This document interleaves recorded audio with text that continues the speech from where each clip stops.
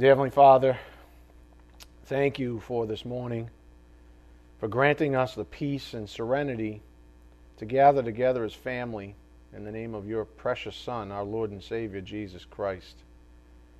Father, thank you for this local assembly and those willing to support it so faithfully. Thank you for ordaining the spiritual gifts that make it run as well.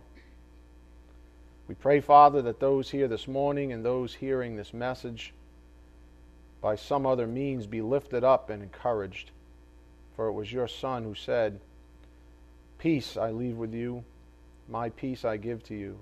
Not as the world gives do I give to you. Do not let your heart be troubled, nor let it be fearful." We pray that each and every one of us continue to learn what that means, and that we embrace it fully while living this life you've given each of us by grace. We ask that you bless this morning's message. May it be edifying for our souls, and may it challenge each of us as we hear your calling upon our lives. We ask this in Jesus Christ's precious name. By the power of the Spirit we do pray. Amen.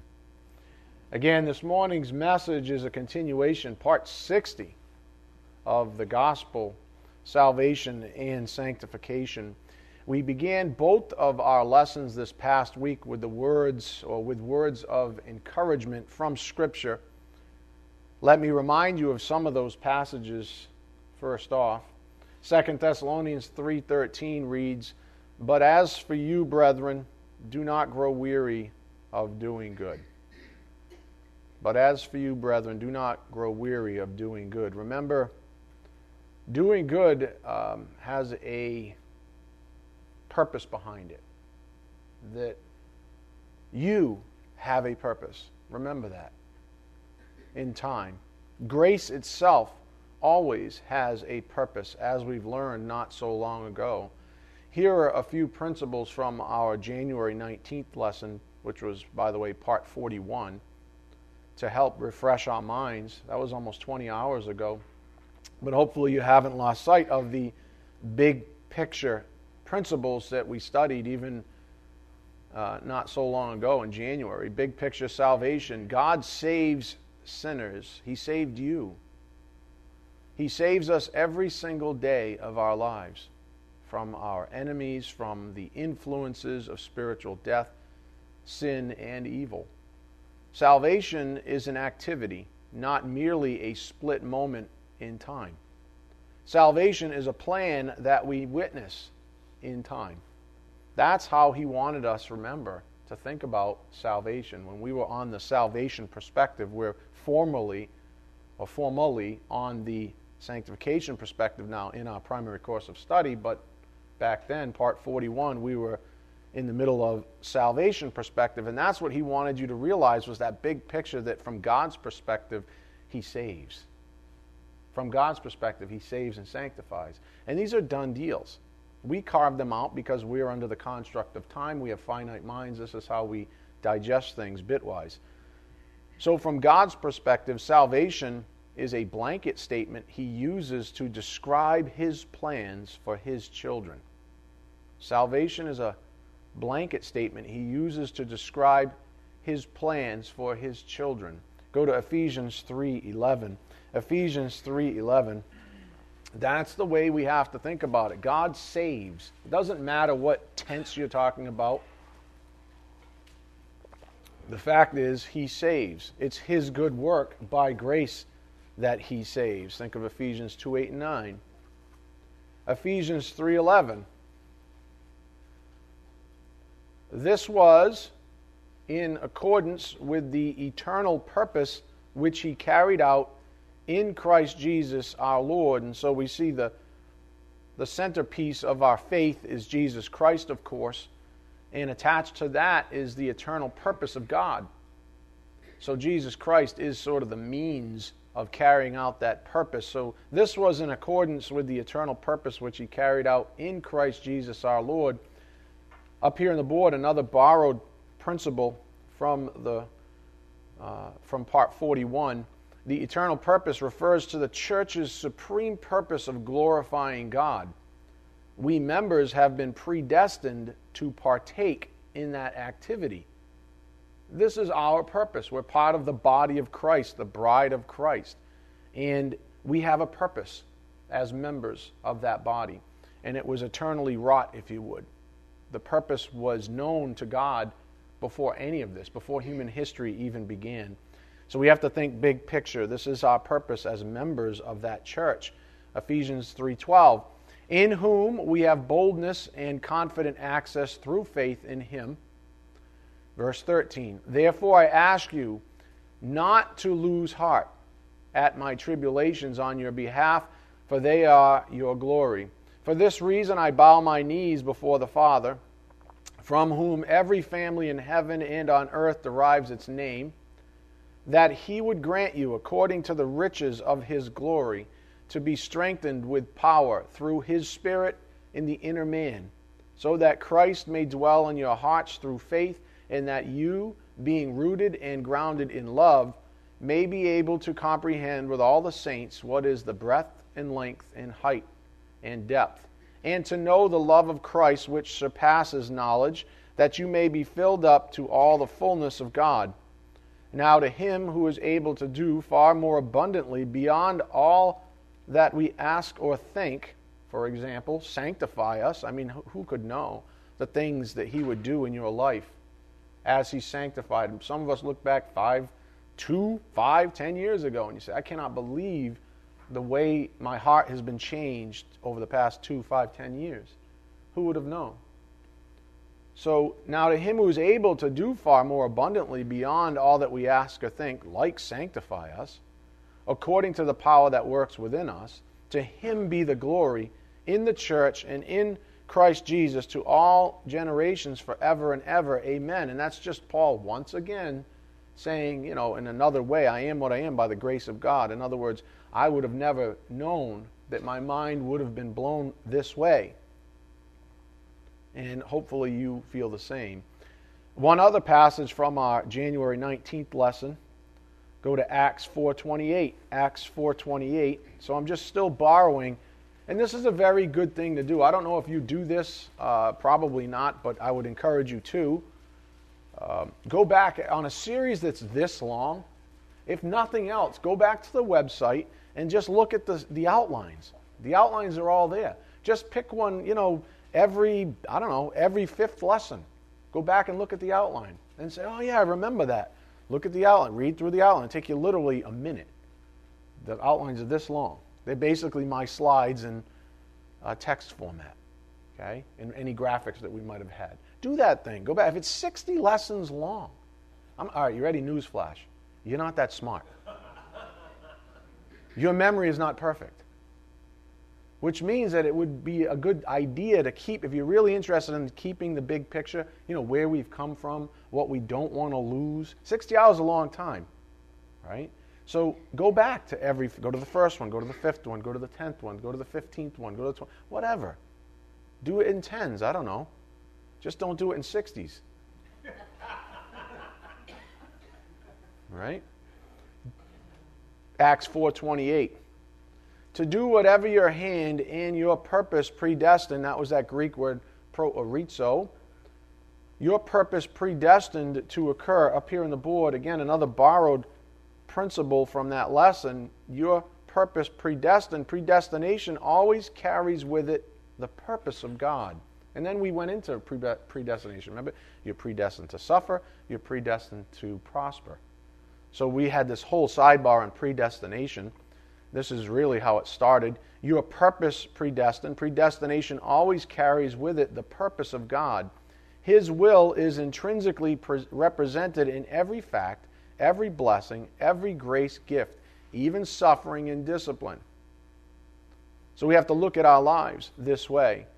And this is the wonderful perspective that the Spirit wants us to cling to this morning. And it's a great way to get started. The fact is, as we've learned, that you have been predestined to receive grace in so many magnificent ways. That's God's purpose. Now go to Romans 8:28. Romans 8:28. I'm going somewhat quickly. These are points of review. Romans 8:28, another passage that we studied out in detail as we got into the endeavor of learning more about predestination. Romans 8:28, and we know that God causes all things to work together for good to those who love God, to those who are called according to His purpose. If you know anything about calling, you know that that was something that He ordained before you were even born. He knew that you would be a believer, and so He called you. He elected you, more theologically speaking, elections in view. But there was a purpose to that. There was predestination tied to that calling. And so to those who are called according to His purpose, He works all things together for good. Why? Because He's intrinsically good. And if He's going to sanctify you, it's going to be sanctifying you in the direction of goodness. Verse 29, for those whom He foreknew, He also predestined to become conformed to the image of His Son, who is the very manifestation of goodness. We are to be conformed to the image of His Son. That doesn't mean we're going to look like Him or even, quote, necessarily be like Him, but we'll have His morality, so to speak, His mind, His heart, so that He would be the firstborn among many brethren. And these whom He predestined, He also called, and these whom He called, He also justified, and these whom He justified, He also glorified. Just skipping a few passages forward, look at verse 37 where He wraps it up. But in all these things we overwhelmingly conquer through Him who loved us. For I am convinced that neither death, nor life, nor angels, nor principalities, nor things present, nor things to come, nor powers, nor height, nor depth, nor any other created thing will be able to separate us from the love of God, which is in Christ Jesus our Lord. So step back for a moment, you read a passage like that, or passages like that, how encouraging is this for believers? It should be very encouraging for us. It means God's very intent on not losing us. He's not going to fail at saving us daily. He's not going to fail at sanctifying us daily. These are promises from God. These are some of the anchors that we had established in our souls, the anchor points in our souls when we started the first 20 or so lessons on the gospel. For a lot of people have the gospel wrong. A lot of people don't understand what the promises of God are. When He promises or when He saves you, what actually happens. Certain promises are in view, like He's going to continue to save you and deliver you and sanctify you daily. So how encouraging is this for believers? Please never lose sight then of the big picture in the spiritual life, that God has a purpose for you. Always has. It's not like He lost sight. Said, I gave it a good shot with you, but you're cast off now. If you're still here, if you're still breathing, He still has a purpose for you. I think of Pat over here, who's probably suppressing a cough, right? Which, she's like, she's like, oh, that's an opening. Right? But you know what? She's here. She's here as faithfully as she could possibly be here. Right? And she's coughing up a storm. She has emphysema, right? It's a bad thing, right? Not to call attention to you, but we love you. But she's here. And if she's here, then you know what? Cough or not, God has a purpose for Pat. I know one right off the bat. I can see her. I am personally encouraged by her being here. That's a purpose right there. And then when I'm encouraged, all of you benefit. So, sorry to draw attention to you. Not really, but. So God has a purpose for all of you. If you're here this morning, you have a purpose.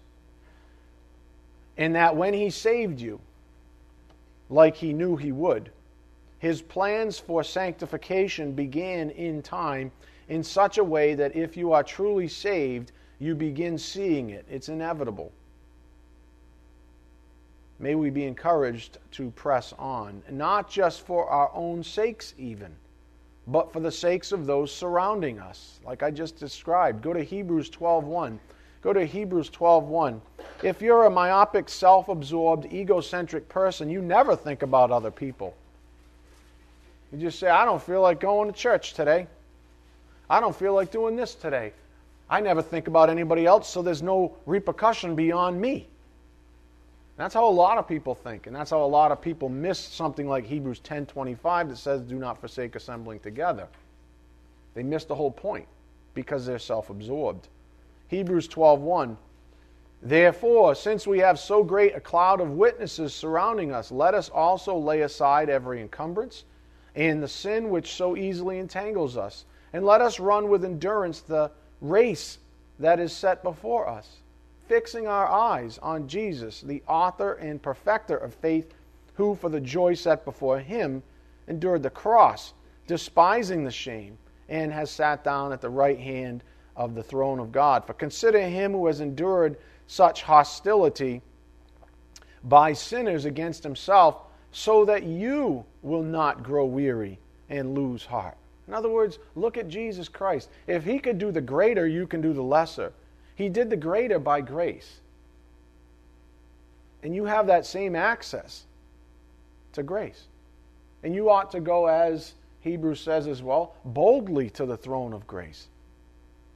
To ask, as James would say, without wavering, a dipsukos, without double-mindedness. For that person ought to expect nothing.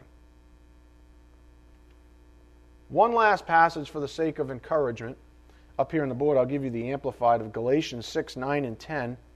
Let us not grow weary or become discouraged in doing good, for at the proper time we will reap if we do not give in. So then, while we, as individual believers, have the opportunity, let us do good to all people, not only being helpful, but also doing that which promotes their spiritual well-being. Oh, you mean we're individuals, but there's also this relationship with others. Remember? Individuality, relationship with others. Remember I gave you the number of blogs on individuality versus relationships. These two things are primary things that the Spirit's had before this congregation. He says, don't not be yourself in Christ. I'm going to sanctify you, but I'm going to sanctify you. I'm going to change you, and you're going to be unique in my plan. But God gives everyone a measure of faith. But I also don't want you to become an island. I also want you to understand that this whole thing is about people. And we collide with other people as a result of being individuals. If we were all drones, we wouldn't care, right?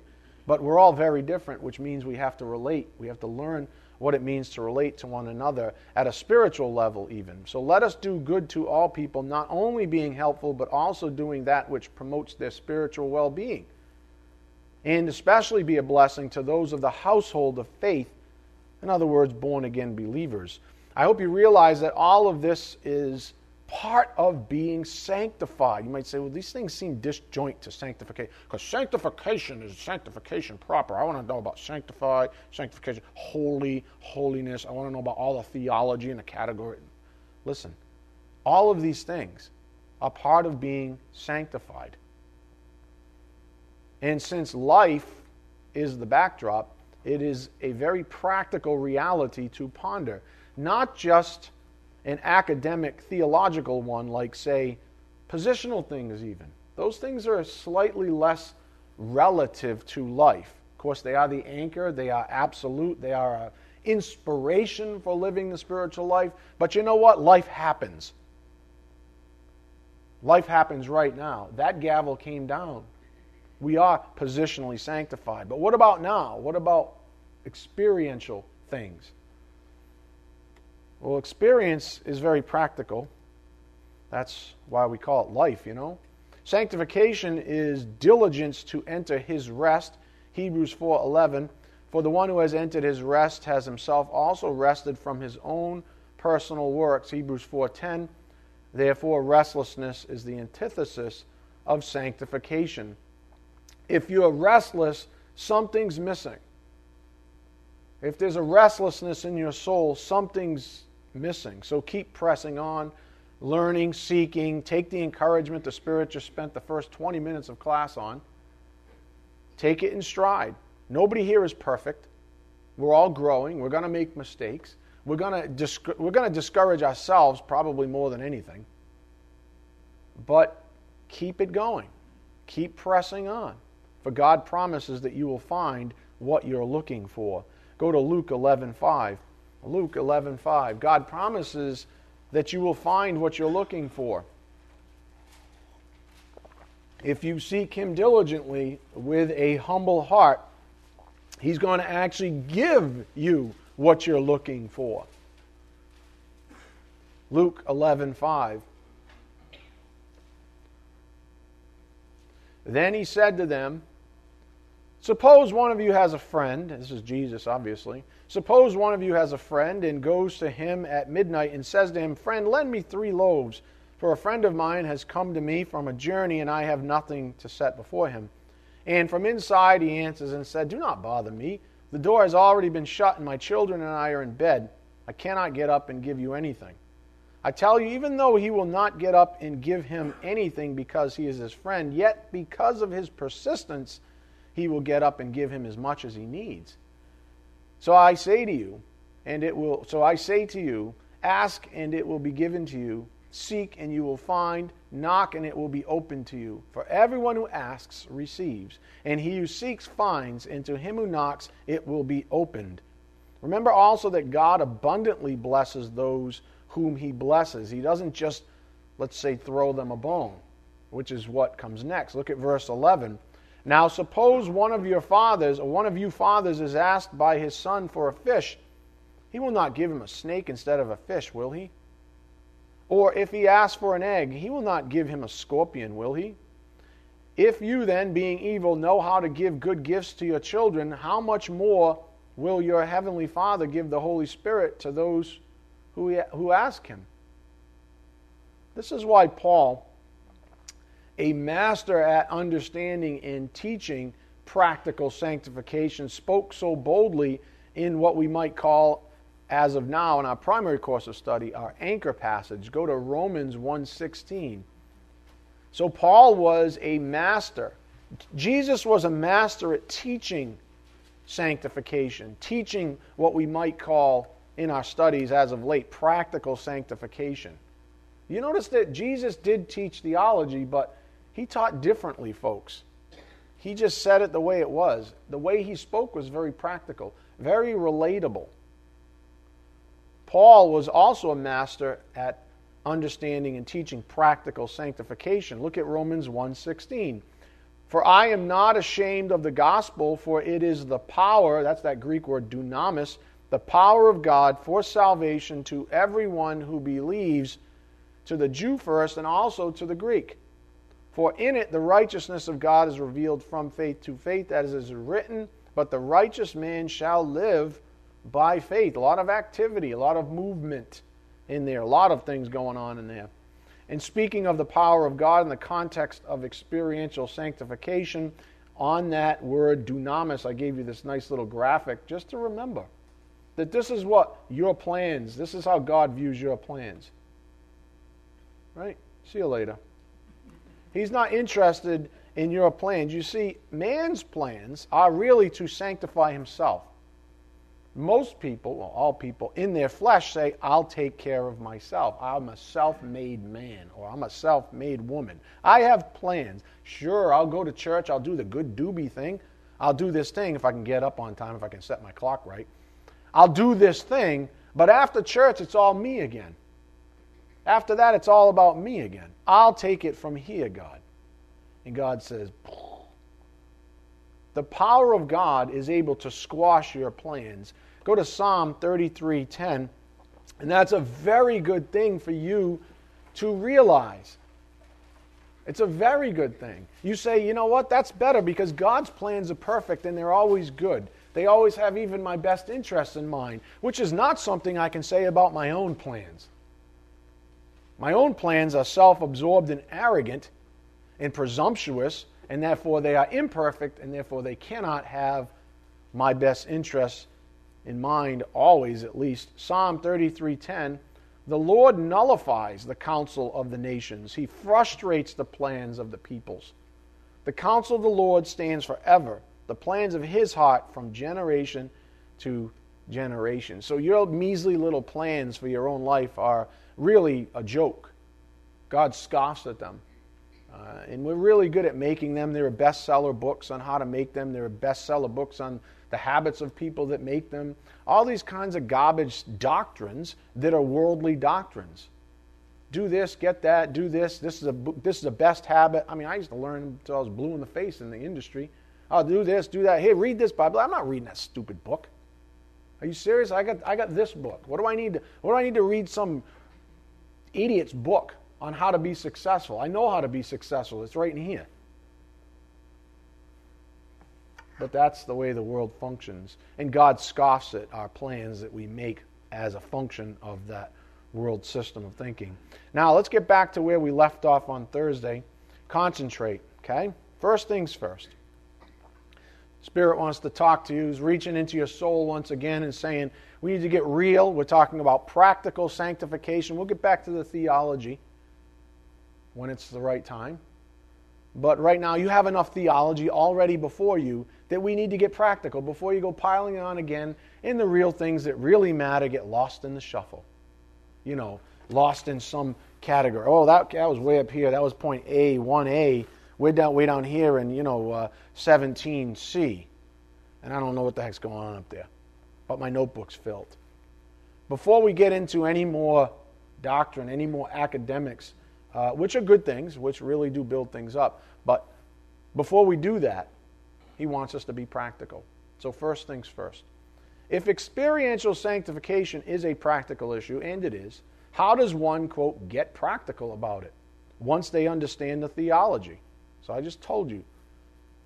He's already given you enough theology to have these thoughts. Well, what say you of sanctification? What does it mean? Practically, that God's going to sanctify me and save me daily. What does that mean? Not just give me more theology. What does that mean? Before I move on, before I get more complex in my, quote, theology, what does this first one mean? So how do you get practical? Understanding what theology you might have to date. First, you have to understand, again, the concept is first things first. First, it's God's job to change, sanctify us. So we mustn't force the issue. Man's primary job is to remain humble, receiving what he gives us. For example, knowledge, wisdom, perspective, etc. Our job is to stay humble. More on first things first. Arrogance will try to hijack the simplicity in sanctification by inserting itself as a, quote, practical doer of sanctification. That's the basis of perverted religion. A person, in other words, that's their heart hasn't yet been changed, but yet they see a command in the Bible and they run out and do it. And they think that's pleasing to God, but their motivation is wrong. Their heart is still, disgruntled about doing it. God says he loves a what giver? A cheerful giver. So he's going to change you so that when it's time to give of yourself, and it's not always stuff, it's more importantly, most of the time, your person, giving of yourself. He's going to change your heart so that you're going to want to give yourself to others. Because that's what Christ did. Amen? But religion comes in and says, I will insert myself. Now I have all the theology. It's right there. It says, do this to orphans and do this to widows and do this to the person across the street and do this person has a need, blah, blah, blah, blah, blah, blah. I hate doing it all, but I'm going to do it. Because when I go to church, they all say, oh, you're such a good lad. I saw what you did to Gretchen over there. You're such a good lad. That's religion. And arrogance hijacks the simple things in the spiritual life. Simply put, a believer must first accept the basic fact that God intends to change them, their person, their essence, their very sense of being. That's God's job. First things first. God intends to change you. Philippians 1:6. He will change you. He's promised to change you. A humble person waits for it. An arrogant person rushes it. An arrogant person takes the principles of one of those self-help books and superimposes it on the Bible, on the spiritual life. Says, this book told me I should have a 5-year plan, so I'm going to take that concept and superimpose it on God, and these are my plans. And God goes, whoop. He's like, I don't have 5-year plans. If I want to give you something right now, I'll give it to you right now. If you need to wait, you're going to wait. Who knows? He's sovereign. It's his will. But a humble person waits for it, an arrogant one rushes it. Arrogant Christians always have something to prove. That's one of the things you can tell You shall know them by their fruit. Arrogant Christians always have something to prove. It's like they have a chip on their shoulder, which actually undermines the very thing they are trying to prove in the first place. I am a spiritual giant. Listen to me roar. The fact that you're doing that proves that you don't understand the first thing about Christ's heart. It just says you're intelligent. There's a lot of educated idiots in this world. So arrogant Christians always have something to prove. Just listen to them. They're usually in the corner somewhere or front and center beating their chests. Now, all that is baseline perspective that has been laid for us. Let's revisit that subtle point now, and I'll start slowing down a little bit. This is a subtle point that the Spirit left us with on Thursday, and it has to do with you. And when I say you, put quotes around that. You. Who you are. Who are you? He wants to decipher a few things for you so that you're not confused about who you are. And when the Bible says you are going to be changed, He wants you to understand how you're going to be changed.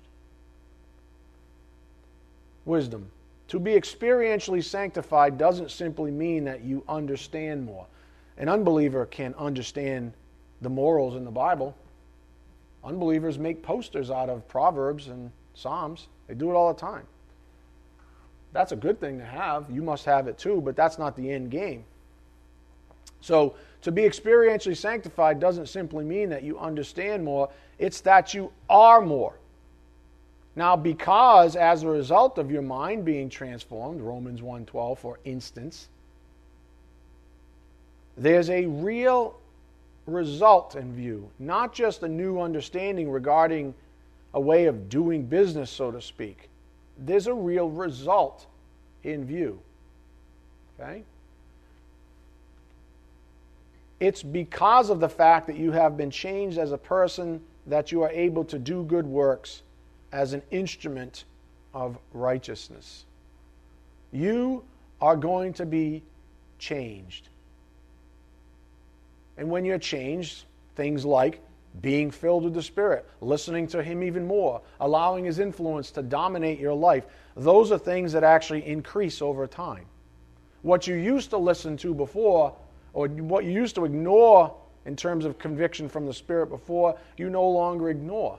Why? Because your heart has been changed. You've been sanctified to a greater degree. So when the Spirit says, let's help this person out, you go, yeah, I really want to help this person out. Let's do this thing. Yeah, I really want to do that thing. Oh, by the way, that's a command too, isn't it? Yes, it is. But I wasn't thinking about it like a command. No, you weren't, because your heart's been changed. Isn't that something? Like I've taught you, the commands in the Bible are God's will for you. He doesn't want to tell you to go help someone need. He wants you to respond to a need and say, I want to do it. That's when you know that you are changed. When you actually want to do those things.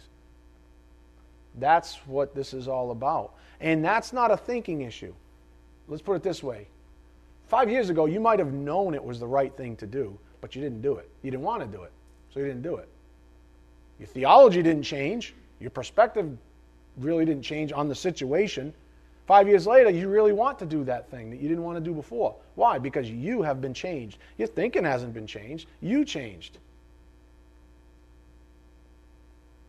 You didn't learn anything new about a need, did you? No. I mean, what else is to learn? If there's someone on the ground writhing in pain, and you're saying, I don't have time for this. 5 years ago, and now you say, today, I got to go help that person. Such and such thing can wait.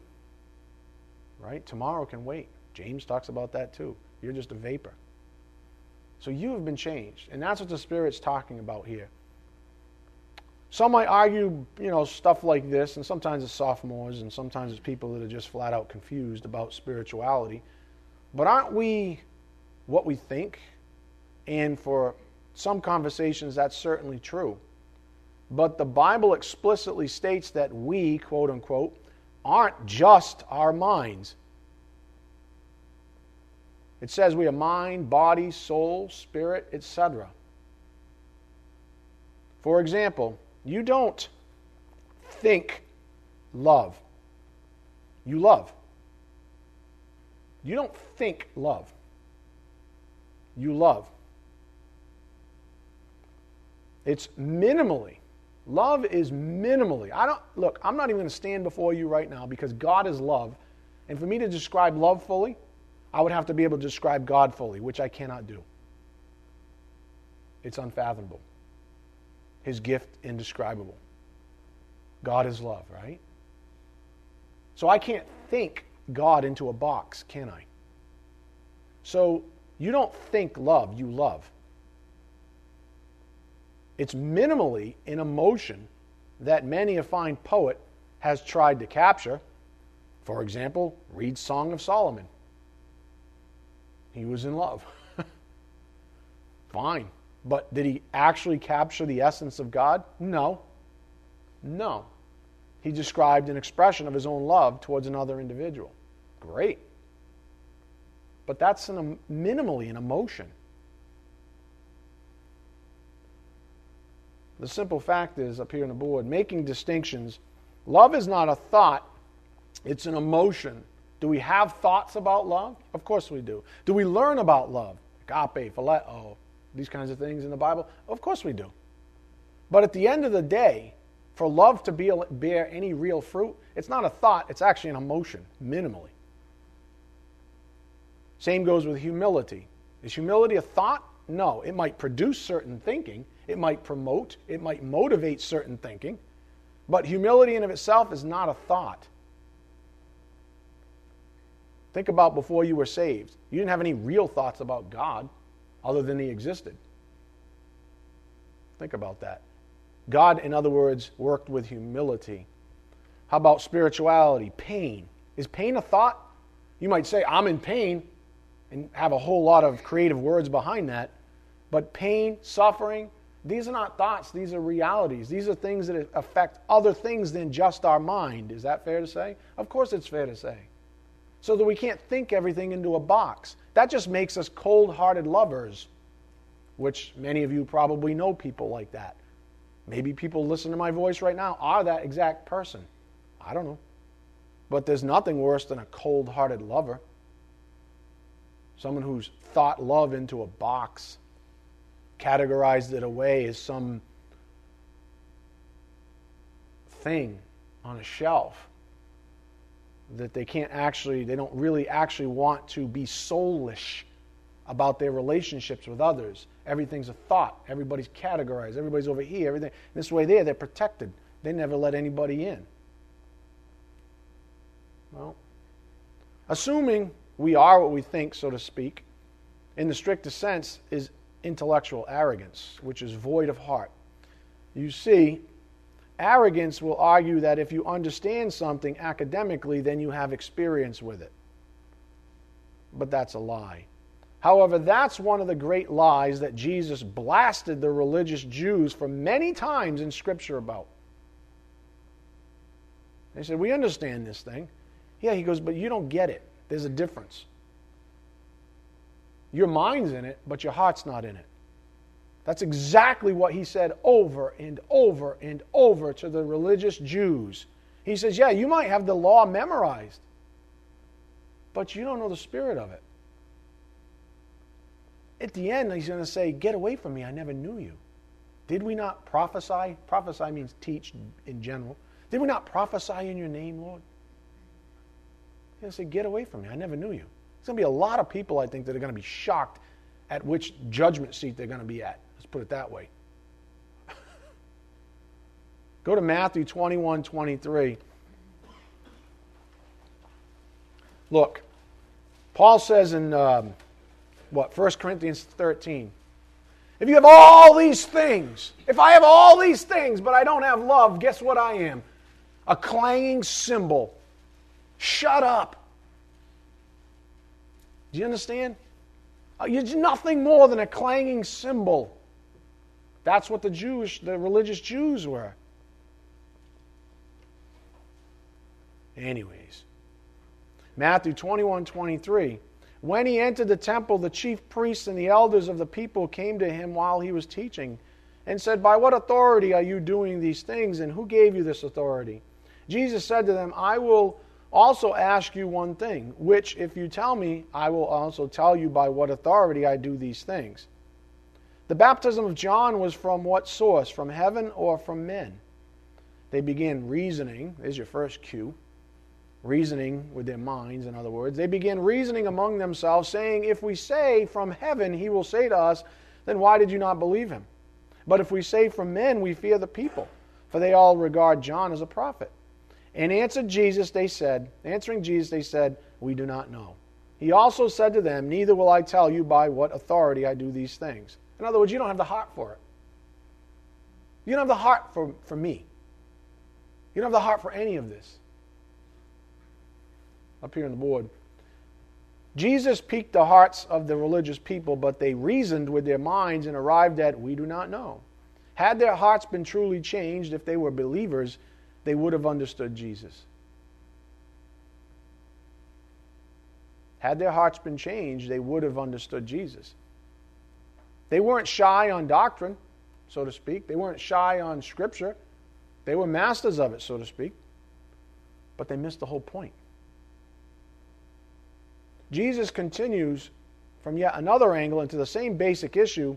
The Spirit's referring to this morning with all of us. So keep concentrating. Look at verse 28. But what do you think? A man had 2 sons, and he came to the first and said, Son, go to work today in the vineyard. And he answered, I will not. But afterward he regretted it and went. The man came to the second and said the same thing and answered, I will, sir. But he did not go. Which of the 2 did the will of his father? They said, the first. Jesus said to them, truly I say to you that the tax collectors and the prostitutes will get into the kingdom of God before you. Another point on distinctions up here on the board. Simply saying that you understand God's will isn't enough. One's heart must be changed, which is something God will only do for the humble. Echoes back of the idea of not being able to force anything on God. Simply saying that you understand God's will isn't enough. One's heart must be changed, which is something God will only do for the humble. Verse 32. For John came to you in the way of righteousness, and you did not believe him. But the tax collectors and prostitutes did believe him. And you, seeing this, did not even feel remorse afterward, so as to believe him. So feeling remorse, that has really very little to do about thinking. Thinking might be behind it, but at the end of the day, we're talking about the heart of these people. That is what Jesus is getting at. He said, you didn't even feel remorse afterwards. Up here on the board from meta-melamai in the Greek, just so you understand what this word means. From meta, change after being with, melo, care, be concerned with. Properly, to experience a change of concern after a change of emotion, and usually implying to regret. Falling into emotional remorse afterwards. That's not a thinking issue, folks. This is a heart issue. God gave you emotions for a reason. You're not supposed to be an emotional basket case, an unbridled, loopy type person. Because there is thinking that keeps things in check. But emotions are real. And they're powerful. And God gave them to us for a reason. So in other words, we're not sanctified until these things come with it. Until our very being, our hearts, are changed. I know people right now, I've never named them, that have hearts that are incredible for Jesus Christ. But I could ask them right now, what's John 1:1 say? I could ask them something. What's 1 John 1:8 say? I know what they say. I could ask another person. That person would be able to answer the second question, but their heart is terrible. They have no love for others. They have only love for themselves. It's disgusting. They're intellectual, but they miss the whole thing. Which one do you think is godly? Which one is more sanctified? Which one gets it? What do you think Jesus Christ was all about? Think about that. You see, the Pharisees didn't have any heart. They had a lot of knowledge. They were smart. Just to get into the in-group, They had to be smart in the first place. But they didn't have any heart. And that's what Jesus said. He says, you didn't even feel remorse. Why? Because you have no heart. You have a heart, but you know what I'm saying, figuratively speaking. You have no heart. Hopefully you know what I mean by that. What Jesus was pointing out was something fundamental to all of us right now, so please listen. If the spiritual life, especially something as fundamental as experiential sanctification, is a heartless endeavor for you, if it's merely a college-type education, merely academics, and if you think that that is living the spiritual life, you have a lot to learn from Jesus' words here. This concept before us right now is at the very core of every lesson I've taught over the past 60 hours. What was the gospel about? A person. Jesus is not a doctrine. He is a person. Jesus is someone we learn to love, we relate to. You don't relate to a bunch of adjectives on paper. You relate to other human beings, of which Jesus Christ is. So this is at the very core of what I've been teaching now for 60 hours. To our previous sister points again, distinctions. Love is not a thought, it's an emotion. Same goes with humility, spirituality, pain, etc. These things are not thoughts, in other words. They're not merely thoughts. Is there thinking? Does the mind supernaturally meld with the spirit and the soul? Of course it does. But you are not just your mind. You're not a little brain on a stool or on a carriage, right, that you push around. You just fill it with more stuff. No, you're much, much more than just a brain. Assuming we are what we think, in the strictest sense, is intellectual arrogance, which is void of heart. Arrogance will argue that if you understand something academically, then you have experience with it. However, that's one of the great lies that Jesus blasted the religious Jews for many times in Scripture. We're still in the middle of Matthew 21, 23 to 45. If those things didn't sink in, Jesus gave them yet another parable to think about. Look at verse 33, 21:33. Listen to another parable. There was a landowner who planted a vineyard and put a wall around it and dug a wine press in it and built the tower and rented it out to vine growers and went on a journey. When the harvest time approached, he sent his slaves to the vine growers to receive his produce. The vine growers took his slaves and beat one and killed another and stoned a third. Again, he sent another group of slaves, larger than the first, and they did the same thing to them. But afterward he sent his son to them, saying, they will respect my son. But when the vine growers saw the son, they said among themselves, this is the heir. Come, let us kill him and seize his inheritance. They took him and threw him out of the vineyard and killed him. Up here on the board. Only a heartless person could have ever killed Jesus. For if the religious Jews had hearts for Christ, had they been truly saved, they wouldn't have sought to murder him. They would have loved him. Scripture reveals their hearts far from God's, even though they were educated in his law. They were heartless intellectuals. That's an important distinction, folks, because when we're talking about the practical side of sanctification, sure, part of sanctification, you would argue the front end of it at least, is learning the Word of God, right? And then it's that Word of God implanted that the Spirit's able to use and supernaturally grow you over time. We spend it on life, 1 Peter 1:7, the proof of your faith, all these things sort of begin to coalesce. You go through life, blah, blah, blah. You grow up, but you have been changed. You don't just get more doctrine or more Scripture. You have been changed. That's the difference between a sanctified person and an unsanctified one. There's a lot of intellectual giants that are unsanctified. Many of them, I believe, are probably not even saved, like these people. The point the Spirit's making here this morning is the same one he's been making for quite some time now, up here on the board. That is, God is after us, you, quote unquote, which Although us includes our minds, where our thoughts are, us is much bigger, including our hearts, our spirits, and our souls.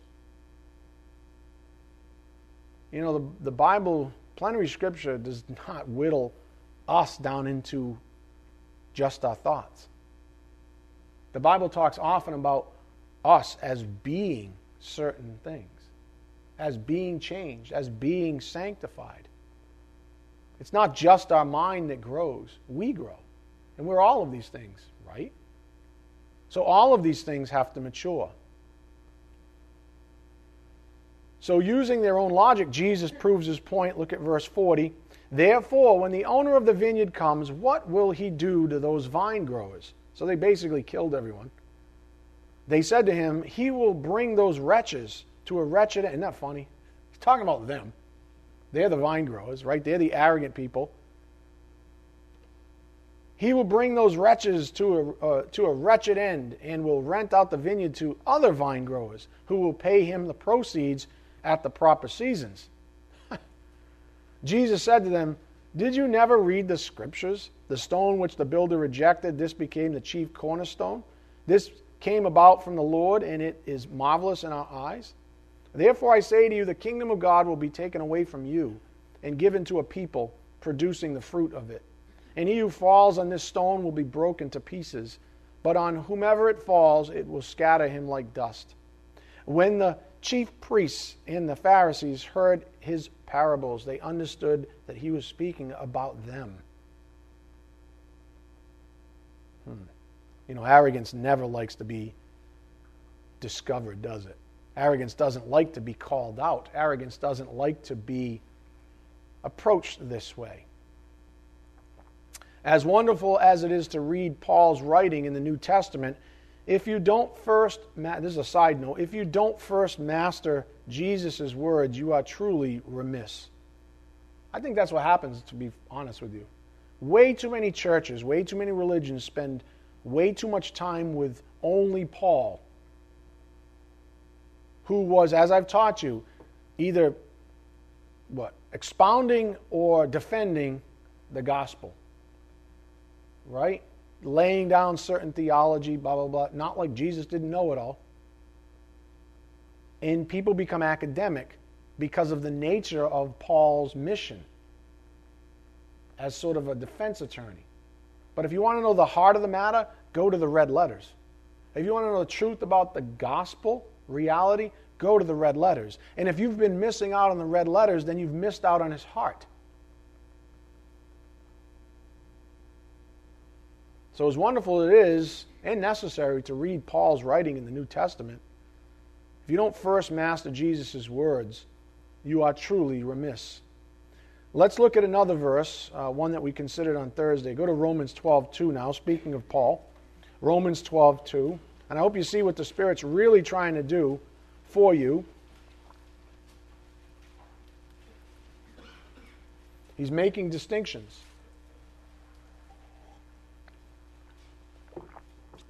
Romans 12:2.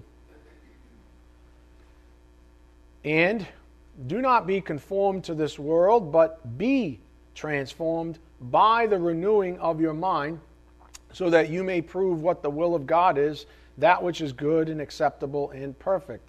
I give you some emphasis on be and by up here on the board. Be you, in other words, transformed by the renewing of your mind. Look closely at what Scripture is stating. You are literally transformed. The cause is the renewing of your mind, but the mind is not the final objective. You are. Your person, your heart, your spirit, your soul, these kinds of things. You have to be changed. You understand? There are two ways to look at the spiritual life. Either one, God works through us like a marionette, like we're little puppets, and then if we somehow sin or something, He cuts the strings. Or God changes us thoroughly, and His Spirit helps guide us further. Well, which one is it? What do you think God wants? Well, one of the easiest ways to put things in perspective, I do this all the time, by the way, I would recommend it to you. Anytime you're contemplating something that might seem a little bit difficult, go to the end game. if you understand in general what sanctification means, you know that there's an end game. We call it ultimate sanctification. Well, what does the end game? If we're trying to ask ourselves, well, which one is it? Are we supposed to be puppets, or is he literally going to change us and then send us a helper? Which one is it? We'll go to the end game, which is ultimate sanctification. What's that going to be like? Are we going to be a bunch of puppets, or are we going to be changed? Up here on the board. So just looking forward helps. Even now, are we going to be little puppets in heaven, or completely changed, worshiping him as individuals with our own individually changed hearts? Which one do you think it is? Scripture reveals the latter to be true. So, why in the world would we suppose that we are like puppets now, experientially, if ultimately we aren't meant to be that at all? Paul stated unequivocally that he was changed by grace. Go to 1 Corinthians 15:10. 1 Corinthians 15:10.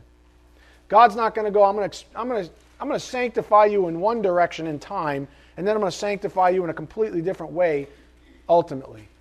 That's not how he works. That's not what Scripture reveals. 1 Corinthians 15:10, so that we know that whatever we believe now about experiential sanctification, it has to be tracking towards ultimate sanctification. Like Paul says, but by the grace of God I am what I am. That's a literal statement. And his grace toward me did not prove vain, but I labored even more than all of them. Yet not I, but the grace of God with me. That's more figuratively speaking, a.k.a. grace doesn't actually do the spiritual life. A changed person does as a result of being changed by grace. So let's look at that Greek word eimi again up here on the board. When he says, I am what I am, eimi in the Greek means to be, exist. It's a sum, total if you would. Existence, for example, without explicit limits, properly convey straightforward being. There's not a surrogate being implied.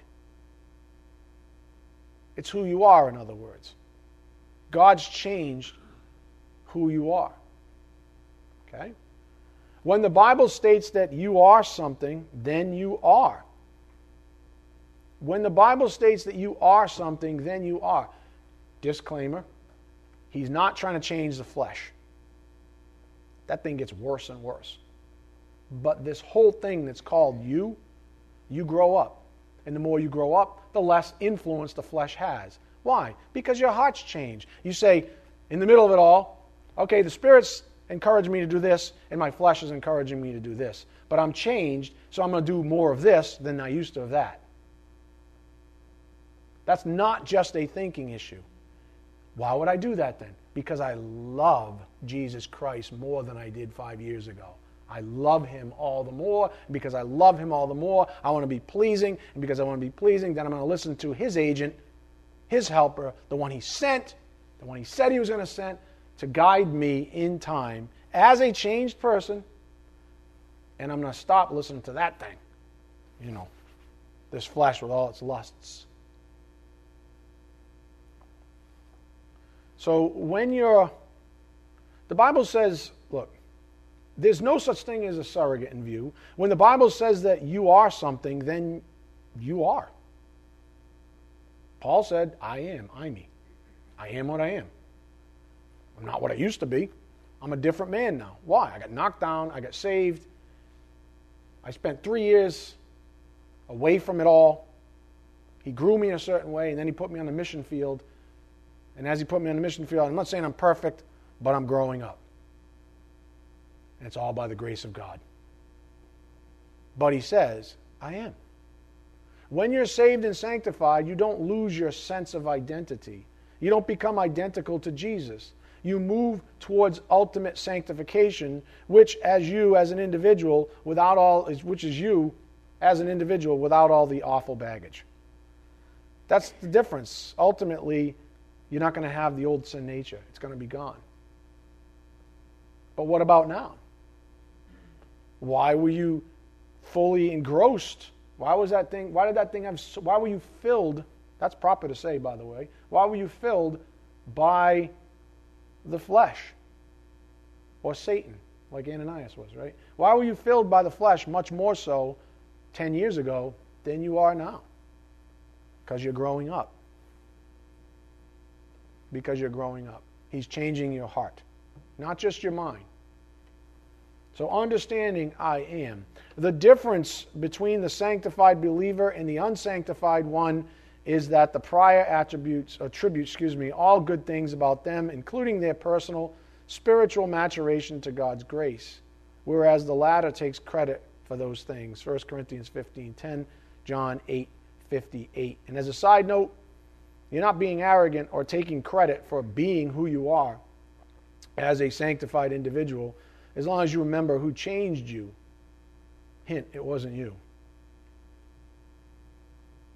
To really drive this point home, go to John 8:58, where we see that Greek word "eimi" again. John 8:58. So you have to be okay with that. People seem to be gun-shy about saying, "This is who I am." John 8:58. I don't want to confuse the situation, but for those of you who really get this right now, this is one of the tactics that the truly intellectually arrogant use. There's probably maybe one person who understood what I just said. I don't mean to be discouraging, but maybe I'm not explaining myself. All I can tell you is that for some of you, the reason why your thinking has been awry on this is because you came from a system of thinking that was intellectually arrogant, that taught you that you are what you think. And that's not the whole of Scripture. That's what the Spirit's saying. That's not the whole of Scripture. Jesus, in John 8:58, Jesus said to them, "Truly, truly, I say to you, before Abraham was born, I am." Same Greek word, eimi. Look, up here on the board. More on that. The Bible doesn't say we are His image. It says we are made new in His image. Genesis 1:27, 2 Corinthians 3:18, implying that while righteousness becomes us as we are sanctified, we never lose our individuality. That's what we call imparted righteousness. Remember the second line, experiential sanctification, imparted righteousness? While righteousness becomes us as we are sanctified, we never lose our individuality. We don't become a bunch of little drones that look just like Jesus. The Bible is very clear on this. It's the same Bible that says we are joint laborers with God. Go to Colossians 1:29. Colossians 1:29.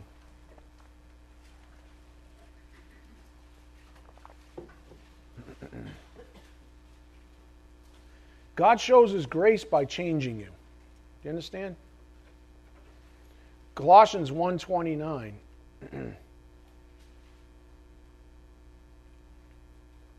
For this purpose also I labor. That's a literal statement. Did anybody go to work this past week in any way, shape, or form, whether you got paid or not? Everybody did some work, right? Wasn't it you? If you were doing it as unto the Lord, was that not pleasing to God? Well, who did it? You did it. Why is there a problem? Oh, I can't take credit for that because, it's what I... No. He changed you so that you did it as unto the Lord. 5 years ago, you were a disgruntled, poor employee. Right? The one that's bickering and murmuring about, doesn't matter who you have as a boss, they're always bad. Hey, common variable, you. Not every boss is bad. Only in your life. That's because you're not laboring as unto the Lord. You don't understand some of the things I'm even talking about this morning or this past week. You're the person that wants to make everything academic because you don't have a heart. You haven't learned how to love yet. There's something more fundamental wrong in your life. You haven't even learned how to love yet. And the Bible says dogmatically, if you don't have love, you're a clanging cymbal. Read the first epistle from John. See what he has to say about love. Anyways. For this purpose also I labor. That's a literal statement. It's not like he had an out-of-body experience. It wasn't like he just went like this. Okay, you ready, Holy Spirit? Make some fruit. No. He labored. He didn't say, wow, this doesn't even hurt when you're trying to stone me to death. It hurts the Holy Spirit because I'm just a puppet. Or he's been changed. He got in situations. People tried to kill him. Guess what? It hurt. Jesus Christ says, I am. I am. Was he any less I am when he was hanging on the cross? Did that hurt? Did it cause him pain? Absolutely. Father, take this cup from me if your will be done. Look, we're people. God created us as people. We are who we are. He changes us. We labor for him from changed hearts. So don't do that thing. Don't categorize things away academically and then suppose that you're changed, because you're not if that's the extent of your spiritual life. For this purpose I labor. That's a literal statement. Striving according to his power, credit goes to God, which mightily works within me. We are joint laborers, folks. It's wonderful that the power of God works within us. Absolutely. God indwells us, the whole Trinity. But we're still us. That's a supernatural thing. Don't ask me to explain it any more than that, because I don't think it's explainable.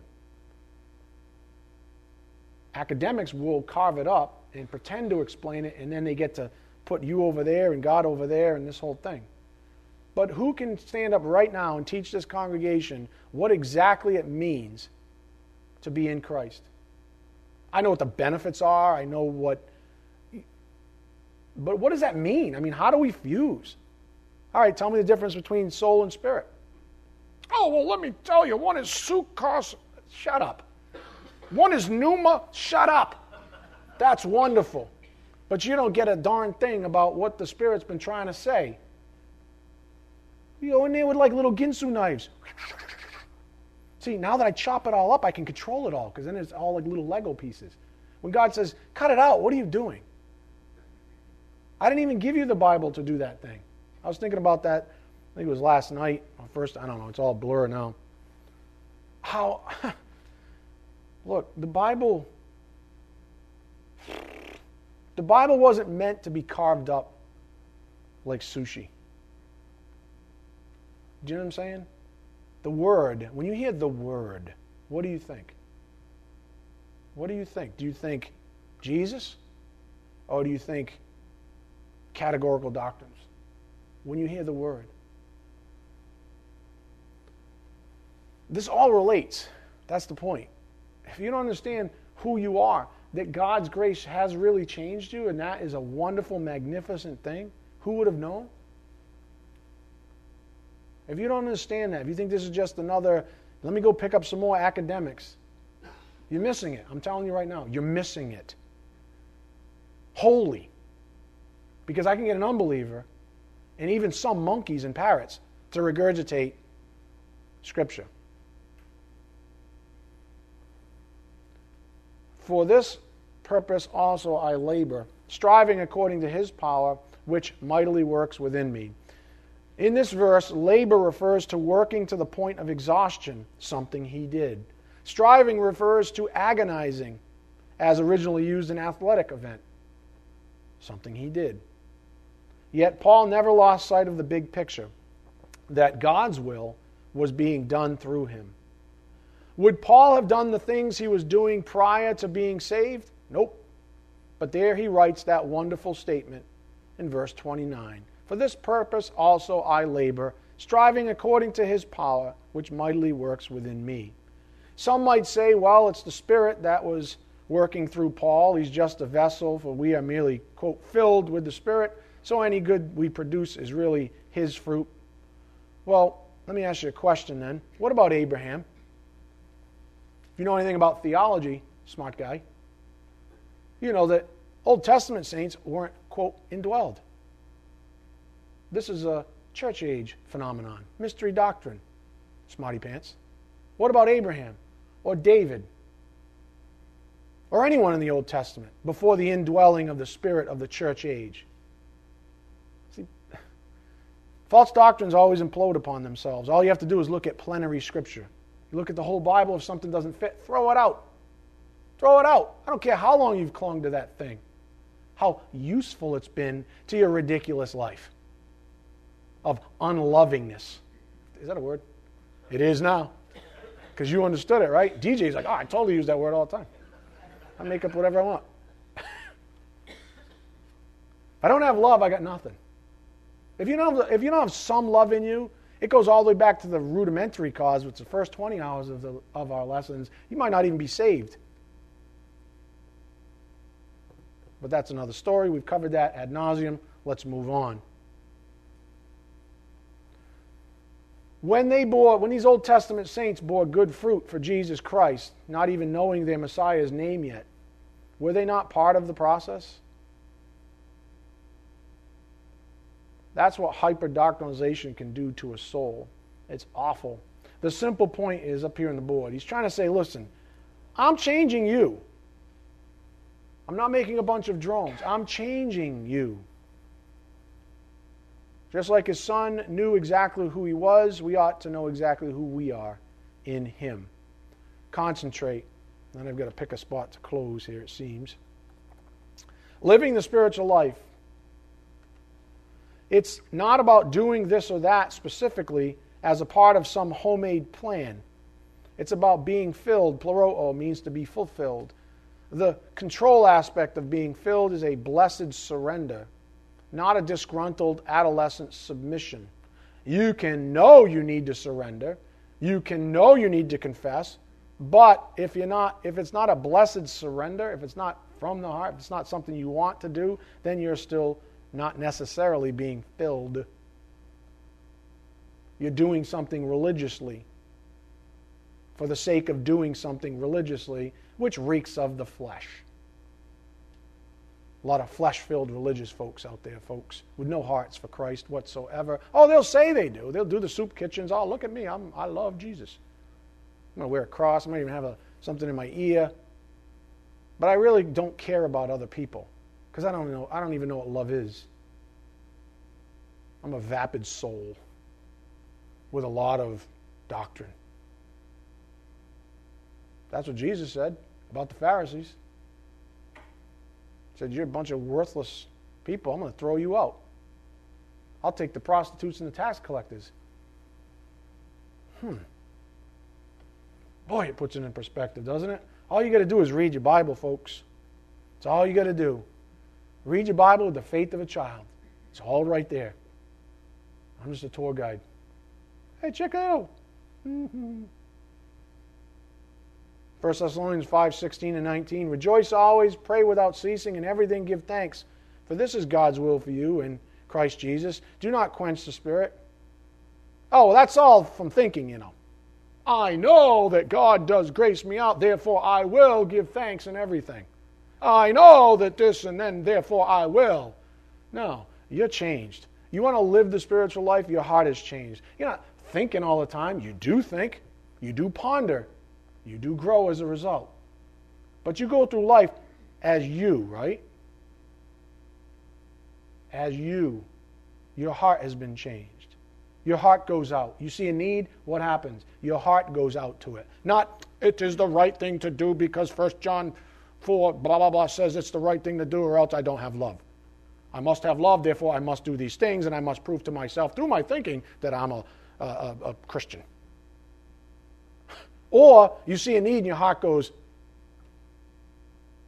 immediately, I would like to fill that need. I would like to satisfy, I would like to address that need.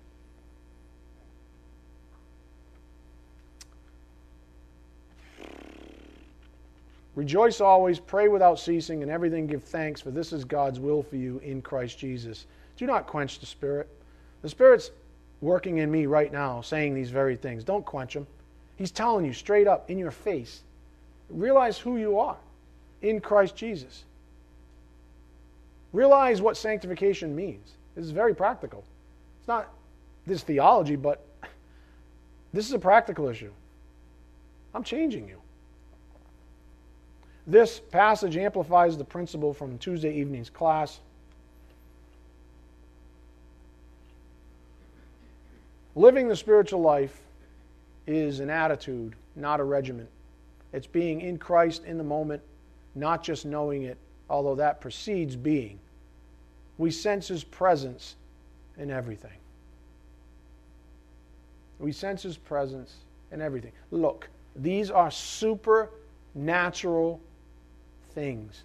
People come up to me, hey, how do I know when the Spirit's talking to me? What do you mean, how do you know?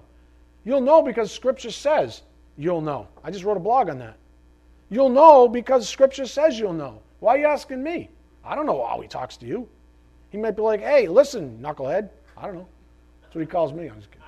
Right? How do I know how, some people have asked me in the past, how do you know what to write down in your lessons? What do you mean? How am I going to explain that? Truth be told. All I know is I've been changed, I listen to Him, I pray on it, and blah, blah, blah. Here you go. $1,500 later. 8 years later. I can't believe it's almost 8 years, by the way. DJ and I were talking about that. How the heck do I know? I don't know how to explain that, but I know it's true because I know He does it. And you know how I know? You're all being changed. Those of you who have decided to be humble about things. I'm just a vessel, you see? But He changed me and uses me as an instrument of righteousness to deliver you. I know it sounds ridiculous. Sounds ridiculous. Trust me, if you knew me 20, 30 years ago, you'd be like, that's really ridiculous. How does He use any of you to encourage me? How does He use any of you to do your spiritual gifts in the local assembly? How does He use you at work to evangelize somebody? Can you believe you actually evangelized somebody? Think of yourself 20 years ago, you'd be like, I don't give a crap if anybody was saved. Now you're like, all I want to do is what? I want to know Christ and Him crucified. Who's next? Woo, let's do this thing. Geez, I thought this was a martini bar. It is. Maybe there's some people in here. I don't know what you're doing in the martini bar. Doing your chocolate martini for $15. You know what I'm saying. This is about being who He wants you to be. This is about living a life attached to Him, realizing that there are supernatural things that, guess what? You can't make academic. You can't. You can't. Who the heck can make love? Let's just end with that. Who can make love something academic? I know who wants to make it academic, but who can really make it academic? How do you describe your love? If I asked you all right now, write down a piece of paper. You can stay there all week if you want, or you can stay here 5 minutes. Write down on a piece of paper your love for Jesus. Everybody would have something different. How could that be? And anybody humble would walk away and go, I still have a lot more to say. Because love is not thinking, folks. So embrace the change. That's all I can say. Amen? Let's close with a video. Get the lights, guys.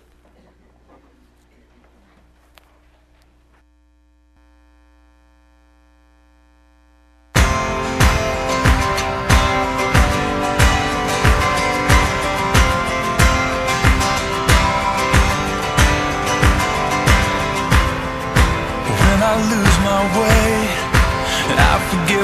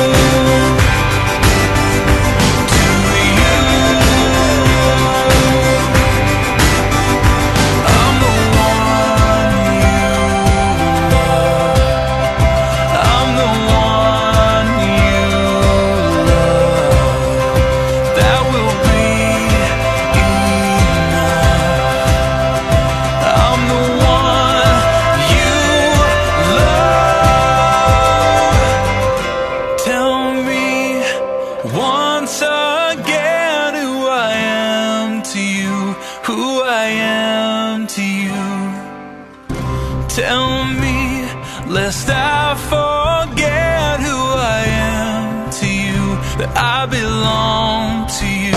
Whoa, tell me once again who I am to you, who I am to you.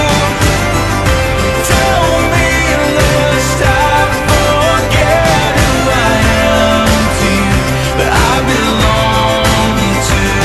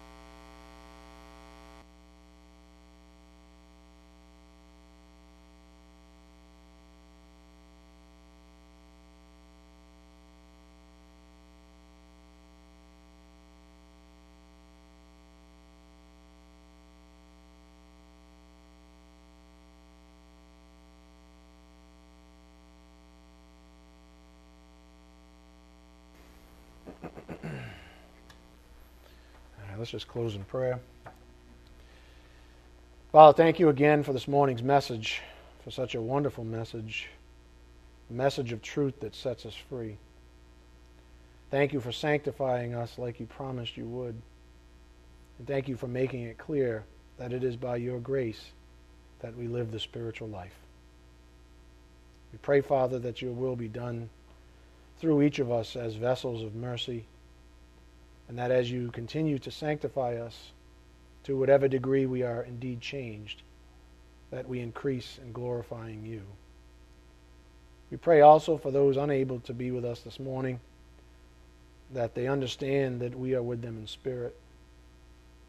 May they be encouraged always, and may we encourage one another day after day, as long as it's still called today, so that none of us will be hardened by the deceitfulness of sin.